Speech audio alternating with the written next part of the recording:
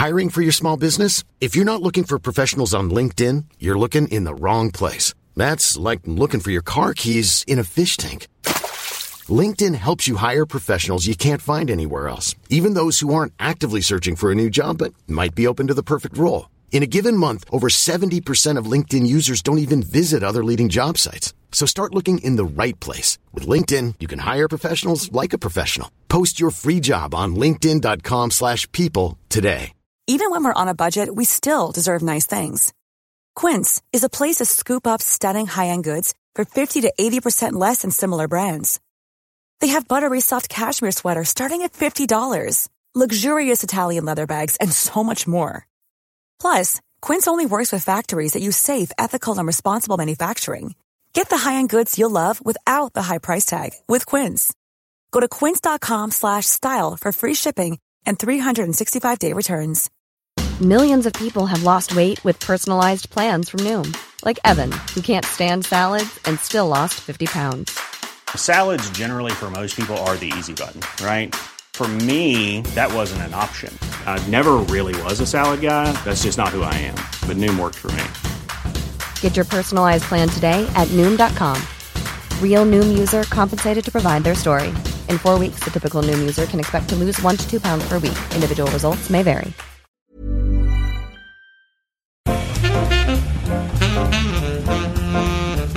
Welcome to Wood Talk Online Radio.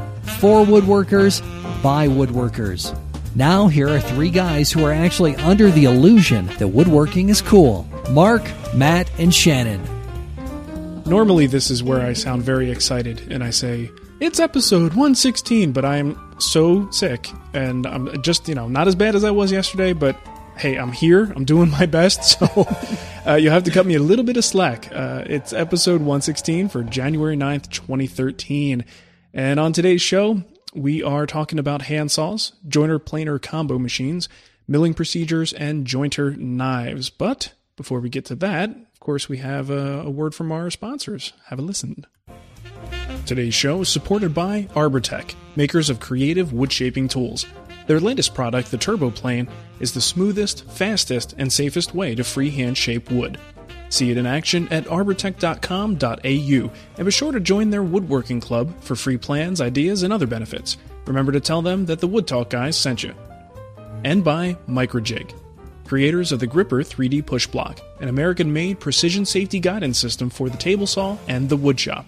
Visit microjig.com to sign up for their newsletter today. I'm going to say with the sickness running around the Spagnola house right now, I think we need to be sponsored by like some sort of purifying hand wash or something to help everybody out there. Or Pepto-Bismol, something. A little something. Well, you know what, folks? If you have a comment, question, maybe a topic suggestion, or maybe you just want to wish Mark and the whole Spagnola family, good well wishes. You have several different ways to contact us. Leave a voicemail on our Skype, which is Wood Talk Online. You can call our voicemail at 623-242-5180, and several of you did that today, and we'll get to that in just a little bit. Don't forget, you can email us at woodtalkonline@gmail.com, and you can also leave us a comment on our Wood Talk Facebook page. And if you're ever looking for the show notes, or you want to say download today's episode or any of the previous ones, you can find those over at woodtalkshow.com, where you will find all of this great information so that you can, you don't have to listen to me. Just go there, check it out, and take care of it yourself, because I'm tired of taking care of everybody. I'm really sick and tired of it. Tired of shouldering all that responsibility. It is. Let me tell you, my back is killing me from having to carry everybody. Terrible. Well, I should mention that Shannon is not here right now. He's going to be a little bit late, and because I wasn't feeling well and I just wanted to make sure the show got done, we started a little bit early. So as soon as Shannon comes and shows up on Skype, we'll pull him into the call and act like he was here the whole time. Well, you know what's really funny is even though we're starting early, we're almost starting when we say we normally would, because as usual, we spent like the last 15 minutes going, we should really start early. Hey, did I tell you? Yeah. We just have a little conversation before, a little pre-show chatter. That's right. We met over at the picket fence and just let the gossip fly. There you go. All right. Well, what's been on your bench? Because I'll tell you what, I was flowing with the project. Everything was going great. I was actually going to finish this bed by Friday, and then the hell of stomach flu just hit the house, and it started with Mateo and then to Nicole and then to me, and it's just been 48 hours of just absolute brutal horrible experience. So there isn't a whole lot on my bench. So I figure let's just find out what's on your bench, Matt. Well, preferably there's nothing on your bench, because I'd hate to think that suddenly it just kicked in and you're like, oh, wait a minute. Yeah. There's the perfect spot to start. Try a new finish. Exactly. Ooh, stomach lining. Anyways, what's on my bench lately is I'm finally wrapping up the side tables. They are done. In fact, I'm editing as much of the footage right now. I know you've done this because we talk about this. You have so much footage that you're just like, I could make like 3 or 4 episodes out of just this one little section. Oh, yeah. Because it always seems like when you are finishing up a project, there is just tons of little things. And they're just little tiny things. Like, I just need to adjust this. I need to adjust that. I got to take care of that.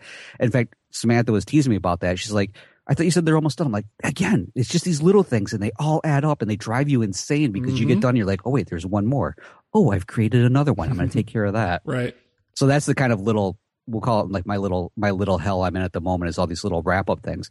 But all that stuff totally got pushed to the side because my new vintage saws that Mr. Bob Rosieski has once again taken care of for me arrived. And this time there was a nice little signature. So they moved right from the post office right into the hands of a Vanderlist. And I didn't do much with them other than take them out.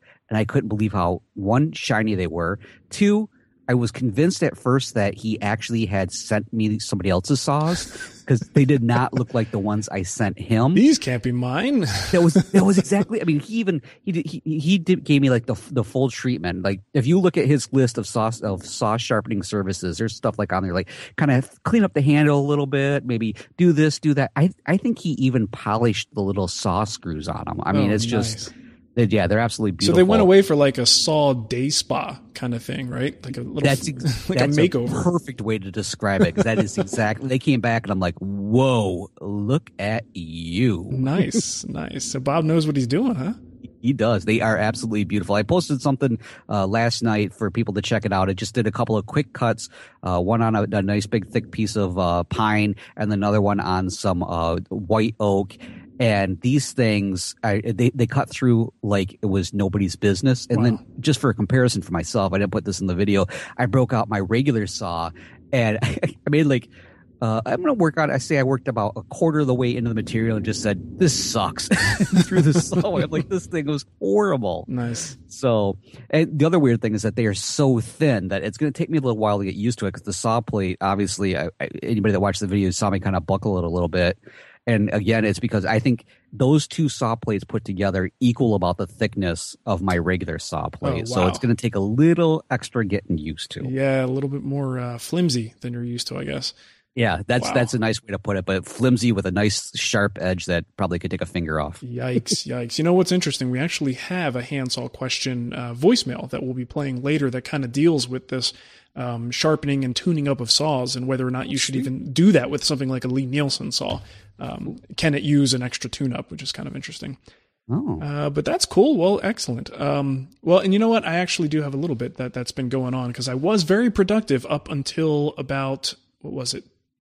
Tuesday, or I think it was like Monday night is when things started until to go. The storm kicked in, basically the stomach storm. Yeah, but I was hauling butt in the shop, man. I was at the point where I got the inner framework. I actually laid down on the inner framework of this bed just to prove to myself that it wouldn't collapse under a little bit of weight. Oh, isn't that scary? Like when I built the bed for Samantha and I absolutely was just like, all right, let me go first. Yeah. I know I have faith that this is going to work, but for some reason I'm still scared to do this, but it was, it came out really, really nice. And one of the things I got to do, and this ties into the whole thing about the details like you were talking about, the center rail is one that I really didn't, the side rails are holding everything together. The center rail doesn't necessarily need to be anchored into the footboard and the headboard with any sort of major joinery. But what I decided to do was incorporate sort of a French cleat style system at the end of the rail so that you just drop it in place. And the more weight is placed on it, the more it just kind of hugs it into the footboard and the headboard. Oh, yeah. So designing that so that, and it wasn't like a French cleat in the sense where you just add a piece on to one and you add a piece onto the other and they hook together. It's making it work within the pieces as they exist. So I'm trying to cut this little angle on the end of the rail, which was a lot of fun.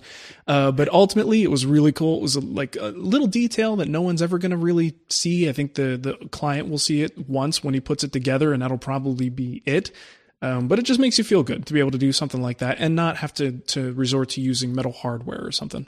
Yeah, I love that when you can totally just make it shop made kind of a thing, because there's nothing wrong with the metal hardware, but there is just the satisfaction. And again, there's those little things where people will say, well, nobody's ever going to see it. And it's like one of those, yeah, but I know about it. Yeah, it's a weird woodworker thing, isn't it? I mean, I guess it's probably like this in other, crafts or other areas where people have an expertise. You kind of take a certain pride in being able to like, can I find a solution for this that's just as good, just as strong, but it's using wood only, no metal whatsoever. And it's like, no, there's nothing wrong with using metal, but if I can find a way to do it without it, I'm going to, or at least I'm going to attempt to. So yeah, I think that definitely is something that affects a lot of us is that need to not use metal fasteners, and if we can avoid it. Yeah, I believe it's called OCD. I'm sure there's an actual technical term for the woodworking version of it, but we'll just go with that as a nice general statement. Yeah, something like that. So, all right. Well, I think we can move to the Around the Web segment. You got a nice link in here. Go for it. All right. Well, I happened to see this one. In fact, it was a listener sent this in. It was Dean Hoffman, and he mentioned something about, hey, you got to check this little article out over at gizmodo.com. And I was thinking, no, Dean, we're talking about something for woodworking. Wrong website. Exactly. I'm like, well, I do happen to like a few gizmos, so let's head over there. There you go. And so anyways, what they have is the article is called "Where is this mind-blowing antique transforming desk hiding its Autobot logo?" And we've all seen, remember when we were at Woodworking America together, and Chuck Bender had his whole little like hidden little compartments here and there and secret drawers and stuff like that. Yeah. Well, the makers of this particular, I guess this is it's a secretary or something. It's absolutely gorgeous. I mean, the veneers just blow me away on this. But it was built back in the 1700s by master furniture craftsmen Abraham and David Rutingen. It's German. But essentially this thing is just filled with the most unbelievable little hidden areas and little buttons that you push and secret drawers pop out. And then you push another button and a second secret drawer pops out of the secret drawer. And they even have like a fold out easel that, again, you push some weird little, looks like a decoration, and the whole thing just pops out. And it's just, you have to see the video. It's insane, some of the stuff that they have going on here. It's pretty mind-boggling. I mean, I was watching it going, it's one of those things that's so amazingly well done, but it's so over-engineered. You know what I mean? It's like when an engineer's mind just goes nuts, and and there's no one there to tell him to stop, and he just keeps going and going and going. It's so amazing and mind-boggling, but it's almost overboard in that sense. Yeah, it almost makes you wonder if like these two guys were sitting around going, you know what? They said that we could have anything we want to do.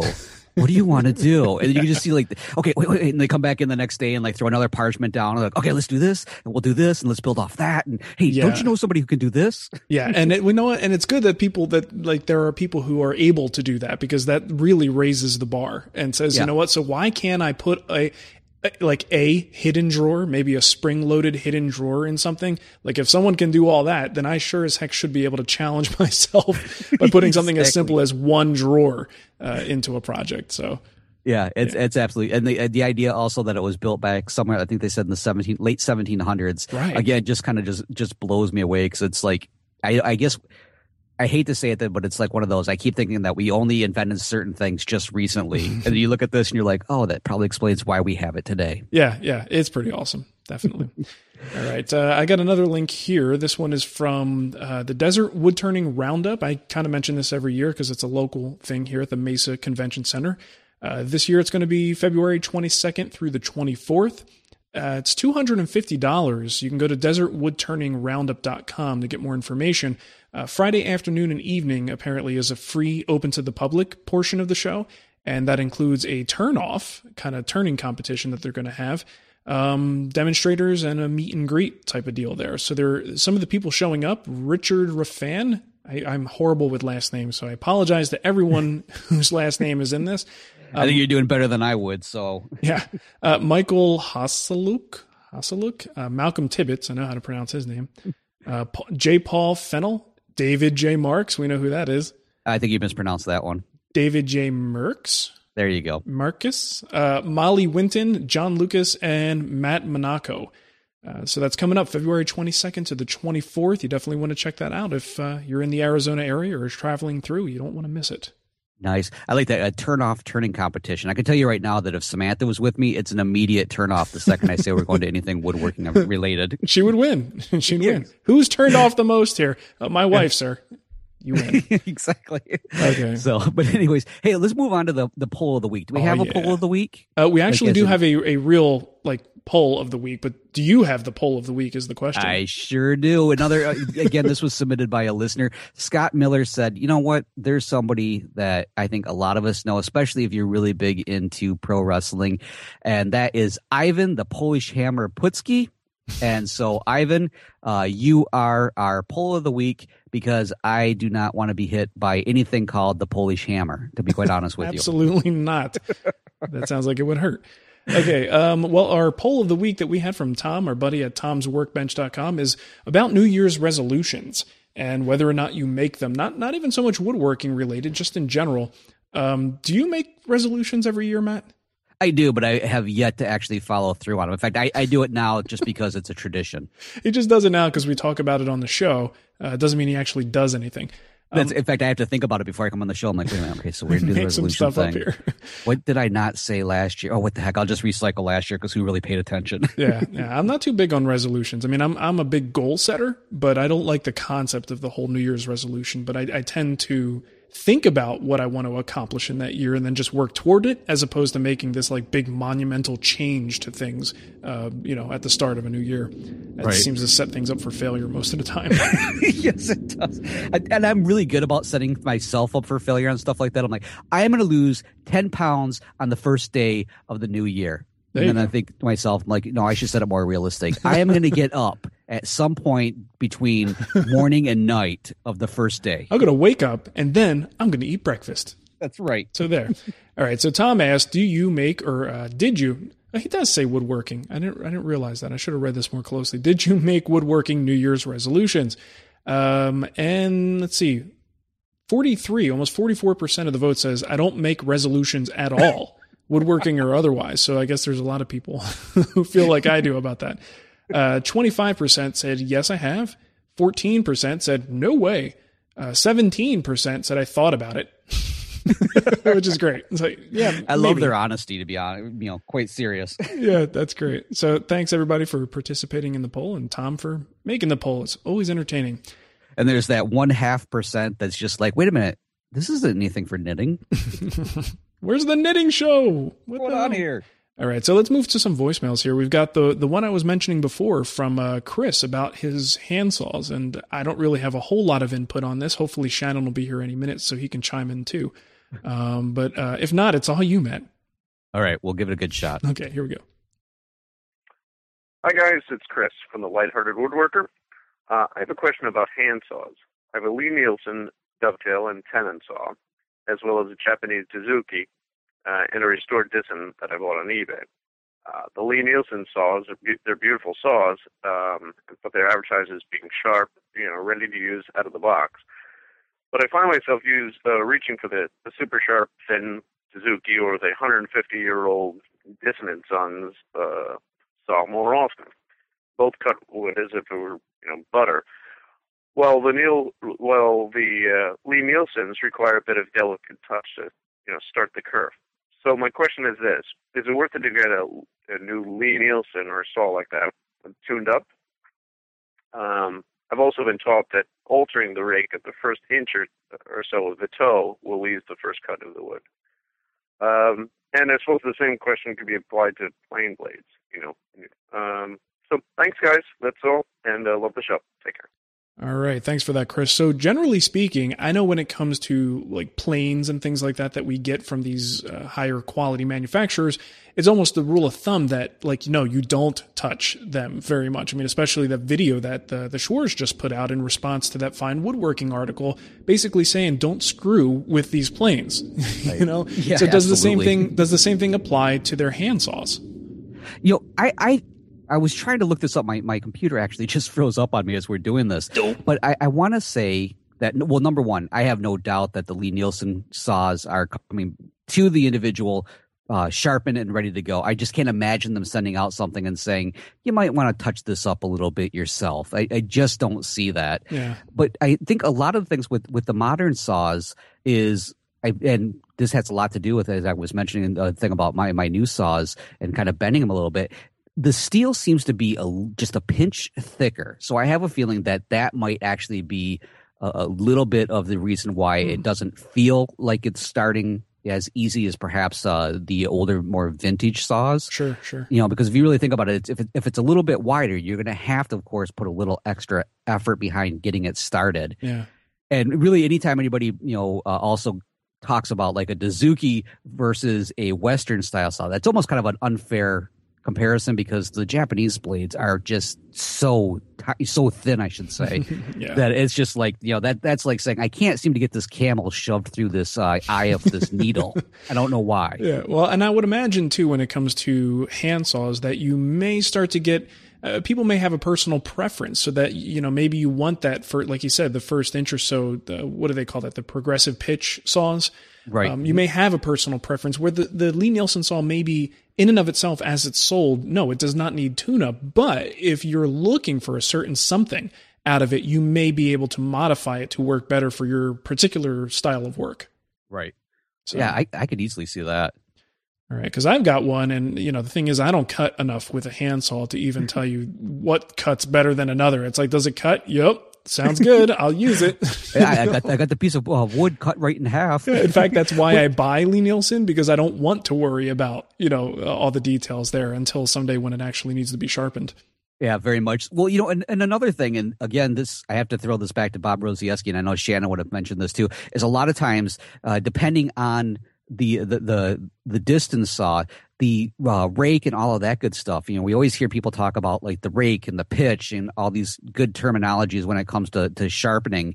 It's very possible, and again, I don't know what the pitch, the angles are for the Lie-Nielsen one, but it's very possible that the distance saw that Chris has may actually have a very different rake and pitch for the angles itself. I'm just going to say angles because I keep going back and forth on those, but it may be set up just a little bit different, and that could also be doing it. Because I can't really get into the Lie-Nielsen thing at the moment, but I think they have a very general angles on those, so that could have something to do with it. Because the two saws I got back, one is set up for more of a softwood and one is set up for a hardwood. This is something Bob and I had talked about. I didn't know that you could set them up for the different type of materials. Right. And I noticed immediately the one that I had set up for the softwood, that when I did attempt to use it on the hardwood, again, it was like one of those halfway through, I'm like, I'm killing myself. This isn't doing anything for me. This is insane. So maybe that might be something, something that he could consider, is the fact that it's maybe the angles are just that much different. Sure. And subtle difference in the angle makes a huge difference in its performance, I guess. Exactly. Yeah. I mean, and I always thought people were just giving lip service to that until I tried it last night. And then I'm like, wow, there is a huge difference. There you go. All right. Got another email or voicemail from Blake. He's got a question about jointer planer combo machines. Ooh. Hi, guys. This is Blake.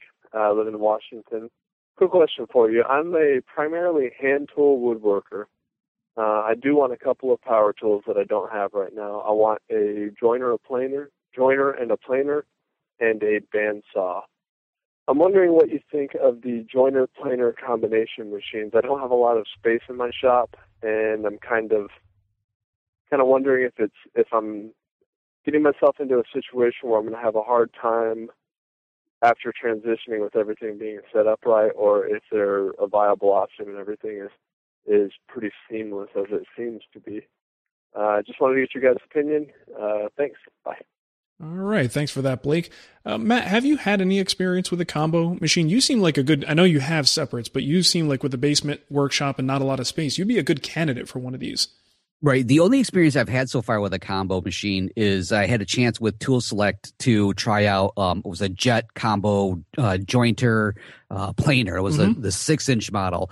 And I really wouldn't say that was a great one to kind of base any type of judgment off of, because that more or less, a lot of these machines, you are changing the whole entire table around. I mean, you get like that nice, like 12-inch wide surface to work off of and everything. And I would kill to have that. That would just be awesome. Yeah. But the one I did have, it's a great idea, nice little compact and everything. But that one for me, I didn't enjoy the experience, to be quite honest with you. But I think from what I've seen with the other videos where they're doing the demonstrations of them, they really look pretty easy to switch around. So I personally would love to have one. I'd love to get rid of two machines and have just one taking up the floor space. Yeah, well, from what I've seen, and I've seen a few at the shows, I've gone, and this is actually a couple of years ago when they were first starting to really become a little bit more popular, at least here in the States. I don't know how long they've been in Europe, but either way, the interesting thing is the jet version that you were talking about, I kind of had the same experience with it. The problem is you just got to do a little math. If this machine, which is supposed to be two machines in one, basically, if it costs less than either one of those two would be if they were sold separately, then you might have a problem with the machine. The problem is, you combine them, and I understand there's still one motor, one cutter head, one set of knives and whatnot. But ultimately, there has to be more stuff in it. So if you only pay $400 or maybe $500, you're probably not going to have a quality machine. And the thing is, when you need to switch from one operation to another, you need the highest quality possible because it's so easy for things to get out of calibration with all that back and forth movement. So no matter what you do, it's never going to be an easy, simple thing to switch back and forth. It's always going to be a pain in the butt. Especially if you go, you know what, I need to put an edge on that one. I've got to go back to the joiner operation. Even if it takes you 10 seconds, that's still going to be 10 seconds more than you really want to invest in it. But if you're short on space, then that you're going to overlook that because you are getting these two great machines in one small footprint. So what I would recommend is avoiding the cheaper ones. Don't get the little benchtop models. I think that they are very difficult to adjust and to keep adjusted. I was very frustrated with the one that I had some time with and would not be comfortable recommending that one. But if you step up, almost all these companies have a step up version. So even Jet has a floor standing version. Grizzly has a few.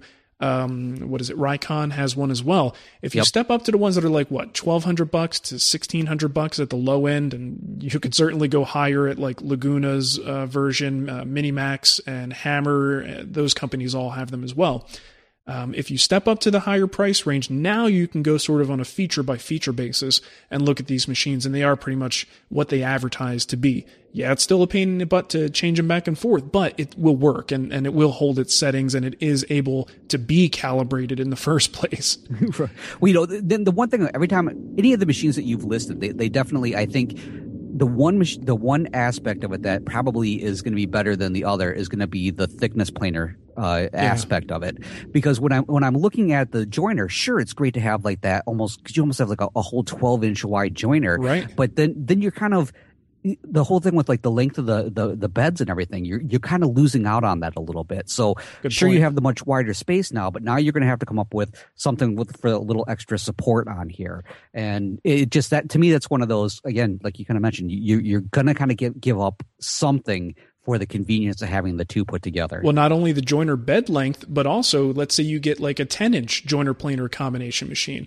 If you only have 10-inch on the joiner, that means you also only have 10-inch on the planer. Yep.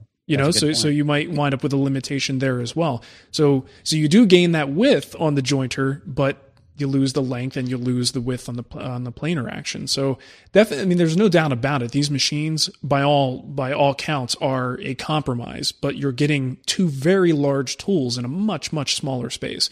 But again, my advice, definitely spend a little bit more money if you get that combo machine. Otherwise, you're just going to be frustrated. And especially, he mentioned he's a hand tool woodworker, which means he's really only going to these for very specific tasks. And if he has, it's the same thing like when I tell people who are power tool woodworkers who get into hand tools, get something good. Because when you do venture off into that other arena that you don't normally play in, you want it to be a good experience. So if you go and, if you use power tools all the time and you have this crappy, untuned up hand plane, well, of course you're going to hate using your hand planes. It's got to be, it's got to be tuned up and it's got to work well. So it goes the other way too. It's a toss up. I mean, they're great, but there's limitations for one way or the other. Yep.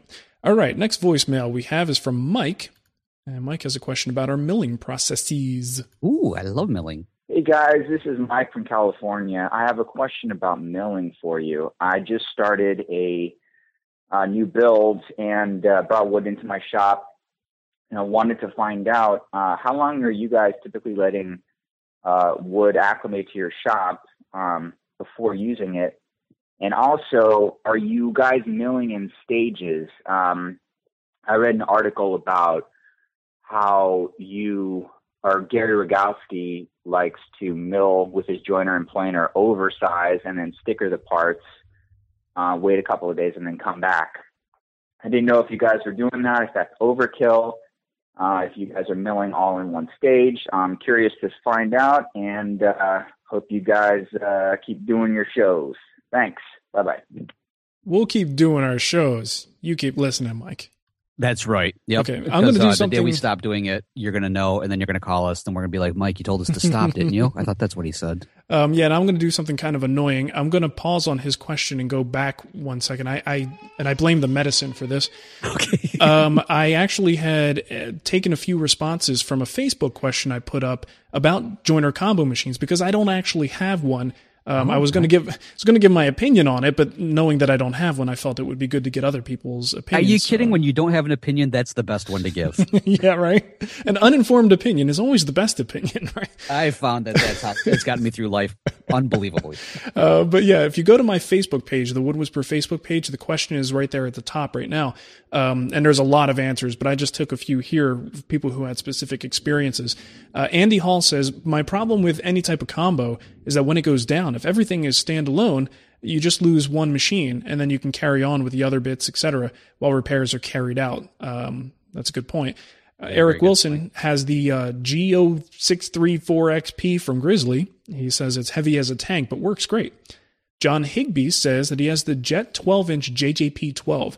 Says, I like it a lot because of the sheer power, ease of switching between joiner planer, and the single footprint for two solutions. My only shortcoming is the width when planing. 12 inches is pretty narrow, and I've been surprised at how many times I've missed only the slightly wider 13.5-inch Delta planer that I got rid of. Ultimately, I would still make the same decision and purchase this jet. No, how do you say that? Nux Abbey Paris says, I own a Hammer A341. Good when you haven't got much space, but if I had to buy it again, I'd buy them separate. The changeover is quite quick, but I still find it rather time-consuming. So there's quite a few more there if you want to take a look. Lots of mentions of different brands and very specific machines, which I thought would be pretty useful to answer his question, just kind of give him a starting point to look at different brands. Nice. Crowdsourcing. I like that. Yeah, I thought about this ahead of time. I got it all ready, and then I skipped right over it. Stupid medications. Yeah. Okay, so we had the question about milling. Right. Yes. So let me ask you this, Mark. Sure. You're working on this project right now. Mm-hmm. What is your process for when you bring home the lumber? How long do you let it acclimate? Do you let it acclimate? I try to, but I don't let the work like wait. Like if I have time to work on the project and the project needs to get done, I just start. Okay. I don't have a set amount of time that I say I must let the wood acclimate for X days. I figure the longer it's there, the better. But ultimately, especially in my area, any wood that's been stored in a warehouse or in a shed or something in this area is going to be pretty close to the environment that I'm going to bring it in anyway. Right. So there's probably not a whole lot in the way of acclimation that needs to happen in my area. Might be different on East Coast or in the Northwest or places where there's more of a variable humidity. But for me, it's just not an issue. So I'm curious, do you wind up having to do that? It depends on the time of year. Like this time of year, depending on also where I'm picking it up from, usually the one lumber source that I have is, even though they have kind of a quote unquote heated warehouse kind of a space, it still is definitely probably a little bit colder than my shop. So oftentimes when I'm bringing it in, I will let it sit around for a couple of days, but I kind of get that itch where I'm like, I just want to get started on this. Yeah. And a big confidence for me is the fact that the vast majority of the wood I'm working with is kiln dried. And I've had good experience because I tend to go back to the same place over and over. A couple of places, I should say, I go back to for all of my stock. And so therefore, I'm already familiar with the fact that they seem to know what they're doing because I have really never had an issue with the stock that I'm getting.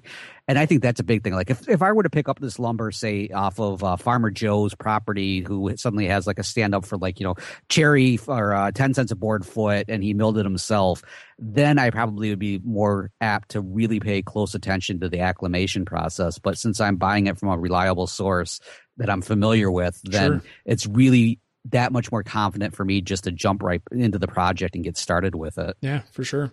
The other thing is, and this is something that was brought to my attention a few years ago, Glenn Huey had an article and it was posted when it was with Popular Woodworking, and it was concerning the milling process. And if you mill a board evenly on all sides, so if you take an eighth of an inch off of one face, then take an eighth of an inch off the other face, that helps to promote even drying. And essentially, as you like basically peel layers of wood off, you're exposing wood that has a little bit more moisture tucked in underneath. So if you take even amounts off of both sides, it loses moisture evenly on both sides, so that you don't necessarily need to wait this long acclimation period.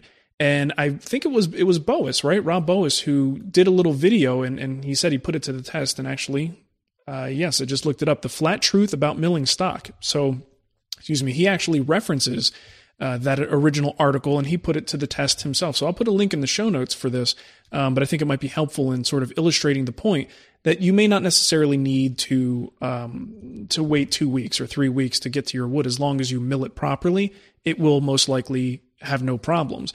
The other thing is if I'm going to mill it and then I know I'm going to leave it for a couple weeks, I've got to go out of town, or I'm not going to be able to get to it for maybe even like 3 or 4 days. And if there's a critical thing coming up, like for instance, if I'm trying to do a panel glue up, or I'm getting ready to do joinery, that's probably not the thing you want to mill and then wait 4 or 5 days for. Right. Because things do tend to move. Even if they only move a little bit, they could move just enough to make your life miserable. So I try to make sure that my milling is done in such a way that whatever I'm milling will soon find its way into a fixed position, or wherever it's eventually going to be. And that way I don't have to worry that even if it does move, it's going to impact the work minimally. Right. Well, one thing that I've been kind of thinking about, because I mentioned this a long time ago, I was going to try and put together something a little bit more about winter woodworking and how people can adjust to it, especially we have a lot of listeners that have shops that are out in garages, unheated spaces. And one thing that I've been doing to really kind of help wrap my mind around how wood works in like a colder climate, or especially when you bring it into, say, a shop like mine where my furnace is in my shop area. I just got a really cheapo thermostat / what I get, humidistat, I think is the right word for it, where it gives you your percentage of humidity. That is a humidity checker upper, Matt. That's it. Humidity checker upper.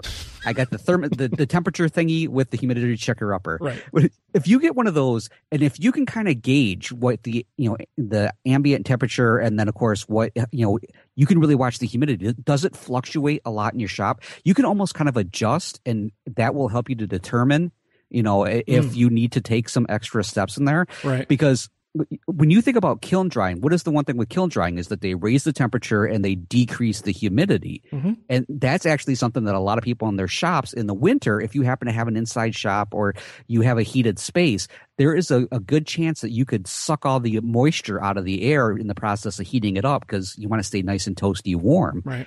And so that's one of those things. It only cost me, I think, like $3-4 at the home center. I grabbed one. It's a little cheapo one, a plastic one. I just threw it up onto the wood rack, and I've been paying attention to that. And that has helped me decide, like, do I really seriously need to let this sit for a long time, or can I just jump right into it? Yeah.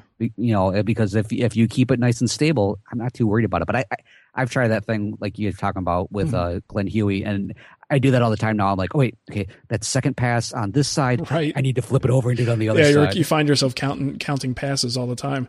Yeah, and then I yell at the kids when they come in. I'm like, damn it, was that 2 or 3? I lost count. The only, to his other part of his question was about, do we mill in stages? Right. And I'll say the only time that I do that, and it's usually done as a preventative measure, but the only time is if I'm dealing with something like, trying to think of a situation, maybe you're making doors for like a sliding panel cabinet, and the door itself is made of solid wood. There's no frame around the door, and it's just a, maybe a 1/4 inch thick piece of material laid up into a nice wide panel. That's something that you cannot afford to have that thing start to warp on you, because it needs to be able to slide back and forth. So in a case like that is probably something that I would absolutely mill in stages, just to ensure over time that it's going to stay flat. Most other things tend to be incorporated into a project fast enough, or are held in place by other parts of a project, that I don't really think too much about it. So no, normally that is not something that I do, but in special circumstances, I might do it as a preventative measure. Yeah, in fact, I know the article that he was referring to in there, and I do exactly what you talk about too. And I've even gone so far as to I have like a whole pile of bricks that I think they came with the house, to be quite honest with you. I hope I didn't pull them out of someplace. But I'll have those moments where I'm like, all right, I'm going to be gone for X number of hours or X number of days, and this piece is so crucial that I'll actually like stack weight stuff on it, and then walk away from that. And my kids will walk down there like, Dad, why do you have stuff stacked on top of there? I'm like, just leave it alone. Don't touch it. Well, and I can't even imagine on like doing that on every project. The only way that would be possible is like, at least if you want to be efficient, is if you've got multiple projects going on, so that like, okay, I'm going to mill this to like stage 1 and then let it sit. And then while that's in stage 1, I'm going to work on this other project, and then sort of have things staggered so that you can get back and forth. Otherwise, you're going to be sitting on your butt for a lot of the time waiting for this wood to acclimate. Yep, absolutely. And then one last thing, just kind of in the realm of that, as I have some stock up on my lumber rack that I ended up picking up. It was the S4S. Basically, I ended up getting it from a lumber mill. I said, if you can take care of this, joint it for me and thickness plane it, you're going to push me along just that much faster in my project. Mm-hmm. And then it turned out I didn't need as much lumber as I thought. So I've had some really beautiful cherry up there that's already been milled and everything. It's been sitting up there now for 4 years, 5 years, something like that. Nice. And it has barely had any. Hello, Matt. What the heck was that? Okay, I don't even remember what the heck we were talking about. Yeah, we were wrapping up the whole thing with the acclimation, with the whole milling process. So I'm sure we could cut a little something out of there. We didn't need to talk about that anyway. All right. Yeah, it was weird because your last few words repeated, and I was like, oh, he's doing some 80s rap with us. That's great. yeah. It's the special MC version of the answer. What? All right. So the last voicemail that we have here is actually on the topic of jointer knives, and specifically buying, replacing, sharpening, and all that good stuff. So let's have a listen. Hello. I just had a question about jointer blades. Mine are dull, and I need to either sharpen them or get some new ones. I'm sure I could sharpen them, but I need some recommendations on a jig or some kind of setup. And at what point do you get new jointer blades? And which do you recommend? I know they have carbide tipped ones and the high-speed steel. So if you can give me your recommendations on that, I'd really appreciate it. Thank you. All right. Thanks for that question. The thing is, I have probably sharpened these current sets that I have, the current jointer knife sets, which I'm about to get rid of and upgrade to a Sheelix cutter head, so it won't matter pretty soon, but I've sharpened them about 3 times. And generally speaking, when you send your stuff to someone who sharpens them, the person who sharpens them can probably give you a real good idea of how many more sharpenings these knives will take. Right. I would hope, at least, because there's going to be a point where you just don't have enough meat there anymore, that you're not really going to be able to position them in the jointer properly. My guess, though, is with a good set of knives, that's going to take a while. That's going to take a lot of sharpenings before you're at that point. Yeah, I could easily see that because there are a lot of individuals that I'll hear from once in a while. I think that we'll hear from that they're under the idea that maybe they could sharpen them themselves. And I'm going to just put it out there right now that there is no way in the world I'm ever going to attempt to sharpen my own jointer blades because they are just too important. Right. It's too easy to mess those up. It's a very, very long edge to be able to get perfect. And that's why I too I've never even bothered to try it myself. It's always something that I'd rather just send off, make sure it's done, make sure like there's enough things that I can screw up on my jointer that I don't want the blades themselves to be part of the problem. Yeah, exactly. Because if you just mess up like say one end, because with the Tormex system that I have, I know one of the jig sets that I have in one of the kits that I purchased is for doing jointer blades. And I'm like, that's nice. I'm still not doing it. I don't care how square this thing is. It's not going to happen because you only need to put a little extra pressure on one end and suddenly you have a nice little cambered style kind of a blade when you don't want to have it. So I know there was a question about, is there a jig or something for that? And I there's a whole bunch of them out there. I don't have any that I'll recommend because I don't even use the one I have. Yeah, I don't do it myself either, but I will send you to one video that I think is kind of cool because maybe if you're adventurous and you want to give it a shot, it might be worth it. There's a fine woodworking video that shows a technique that is actually taught by our good Betty, Or good Betty, huh? My good buddy Betty. My good buddy, Hendrik Varju, and it's the method that involves sharpening them in place. Okay. Which is like the lazy man's dream.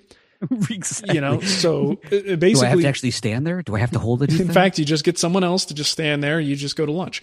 Exactly. But yeah, you do sharpen them in place, and it does involve putting a stone on the outfeed table, and you immobilize the cutter head, this and that. So there's quite a bit to it. And Hendrik Varju knows his stuff. So, when he endorses a method, I actually, even if it's something that I have never attempted myself or even would probably even think of attempting, I've got to give it some weight because the guy knows what he's talking about. So that may be one option. And the good thing is if it is in the cutter head, the things are already set up to be parallel, so you might, it's probably setting you up for a better sharpening experience. The same things those jigs try to emulate when they hold the blade in a perfect fixed position. Right. They don't get any more fixed than when they're clamped in with those screws in the cutter head. Right. So that's something to think about. Well, let me ask you this: what the blades that you have right now, regardless of whether the fact that you're getting the new cutter head jerk, but the ones that you have, are they high speed steel, carbide tipped, or what do you have? All of mine are high speed steel. Yeah, all I've ever had is high speed steel. Right. Because the one thing that I always hear, of course, carbide tipped or carbide in general, it's going to last longer. It's going to be a lot tougher. But the problem is they are a real pain to sharpen if you attempt to sharpen it yourself, because you really have to have a sharpening media that can handle that type of material. And high-speed steel just seems to be like one of those that, number one, they're far more inexpensive compared to anything carbide, and number two, at least as far as I'm concerned, the experience I've had with high-speed steel is you can get a much sharper edge with that. But then again, like I said before, I won't even attempt to sharpen my jointer blades. Yeah, definitely. The high-speed steel is kind of what you're going to come across most times.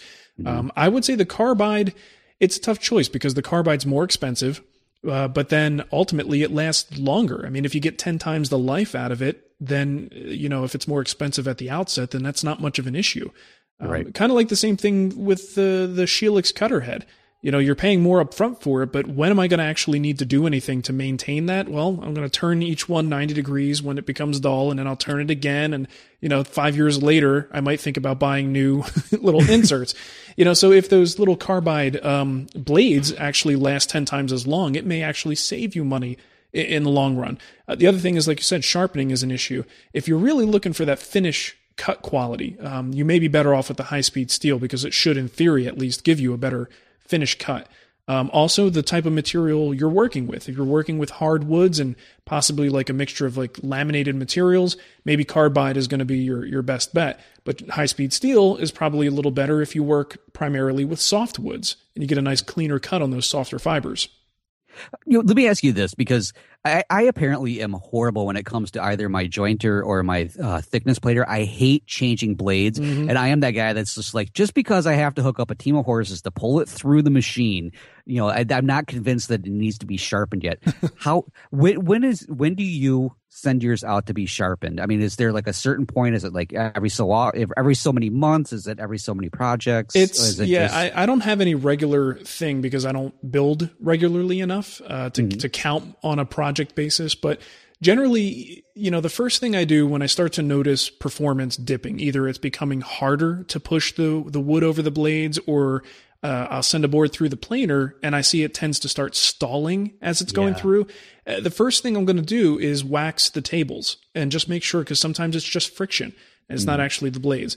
Once I wax the tables and then I start seeing that problem continue and it looks like it's having trouble pulling it through, or I start to see some chip out, or the jointer, it almost always, this was way harder than it should have been to push through, and the cut quality is not nearly what it should be. That's probably a good time to send it out, because then you're starting to also get into a safety issue, because the more you have to push and force that thing through that tool, the more chance there is that you're going to, if you trip, you've got more weight behind you and you could put your hand right into the cutter head. So that's usually what I look for, is the stalling first, and then of course difficulty pushing it through. Nice. Yeah, my family's like, Dad, it's starting to smoke in the basement. Is there something wrong with your machine? I'm like, no, I can get one it's more fine, cut it's out fine. of this. I can plenty more. I'm down to 1/64 of an inch that I can make a pass, and it doesn't stop. Yeah, in reality, for most hobbyists, it's going to take a while. I mean, if you're sharpening once a year, that's probably pretty much more than most hobbyists will need. Here's another good thing that I like to check. When you're using your jointer, if you're like me, you keep the fence back to give you the full capacity. I almost never move my fence in for any reason. So when you join on edge, you're always cutting on the back portion of that blade. So what you can do is try jointing closer to the front of the jointer. And sometimes noticing the sharpness is a very subtle and difficult thing until you have a side by side. So joint one edge by the fence and then bring the piece forward and try to joint at the front. And if suddenly it's cutting like butter and you go, holy crap, I didn't realize how bad it was. That's a good sign too. And that's the problem is most times, unless you have a basis of comparison, you lose perspective for what a really good sharp jointer feels like. I'm actually gonna have to try that because I do that exactly the same thing. It's always the fence is in place. I barely ever move it. In fact, I can't even remember the last time. I probably have to look in the manual to figure out how to do it. Yeah. You'll always wear the back portion of those. If you do it like I do, you will always wear that back portion first. So if again, do a side by side test. Do one pass in the back, one pass at the front, and if you notice a big difference, then it's probably time to get a sharpening. Yeah, and I think it's pretty funny what you said about the blades too, because when I sold my 6-inch one, I'd had it for a couple of years. I never even used the extra pair of blades that I had to have because I knew I was going to go through them. So when I sold it, I'm like, oh yeah, and by the way, here's these new blades. Right. They're all yours. They're still wrapped up. Be careful, they're sharp. Nice. All right. Well, I think that actually does it for us. And unfortunately, it was jury duty situation for Shannon. So I blame the government for this one.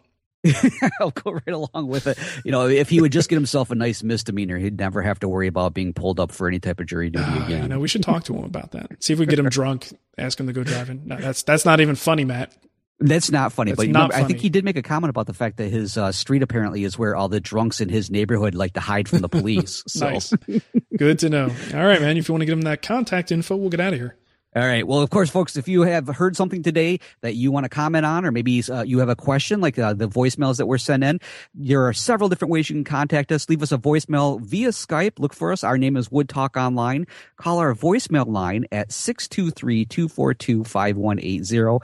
Don't forget, you can email us at woodtalkonline@gmail.com. And you can even leave us a comment over at our Wood Talk Facebook page. And if you're looking for any of this information, or perhaps any of the links that we talked about, or you want to check out downloads from previous ones, maybe even today, head on over to woodtalkshow.com and you'll find all of that great information over there. Hey, yo, that's awesome. Yo. All right. Well, thanks everybody for listening. And I apologize if I was a little off today, because boy, do I still feel off. I've got that, where you have that sort of that low grade fever feel where you just got a little bit of a cold sweat going on and you just don't quite feel yourself. Yes, I know. Well, actually, that's pretty much every episode that I'm in. So I'm just so nervous. To the world of Matt. All right. Well, hopefully next time we'll have a more Shannon full episode. He was here in spirit, though. I felt his presence. I think we should just let Shannon just have the whole entire show. We'll just call in. We'll just take a break. I like that idea. There we go. All right. Thanks for listening, everybody, and we will catch you next time. See ya.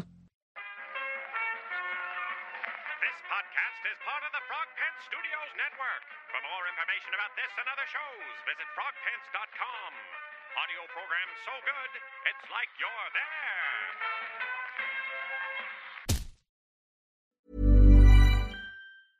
Even when we're on a budget, we still deserve nice things. Quince is a place to scoop up stunning high-end goods for 50 to 80% less than similar brands. They have buttery soft cashmere sweaters starting at $50, luxurious Italian leather bags, and so much more. Plus, Quince only works with factories that use safe, ethical, and responsible manufacturing. Get the high-end goods you'll love without the high price tag with Quince. Go to quince.com/style for free shipping and 365-day returns.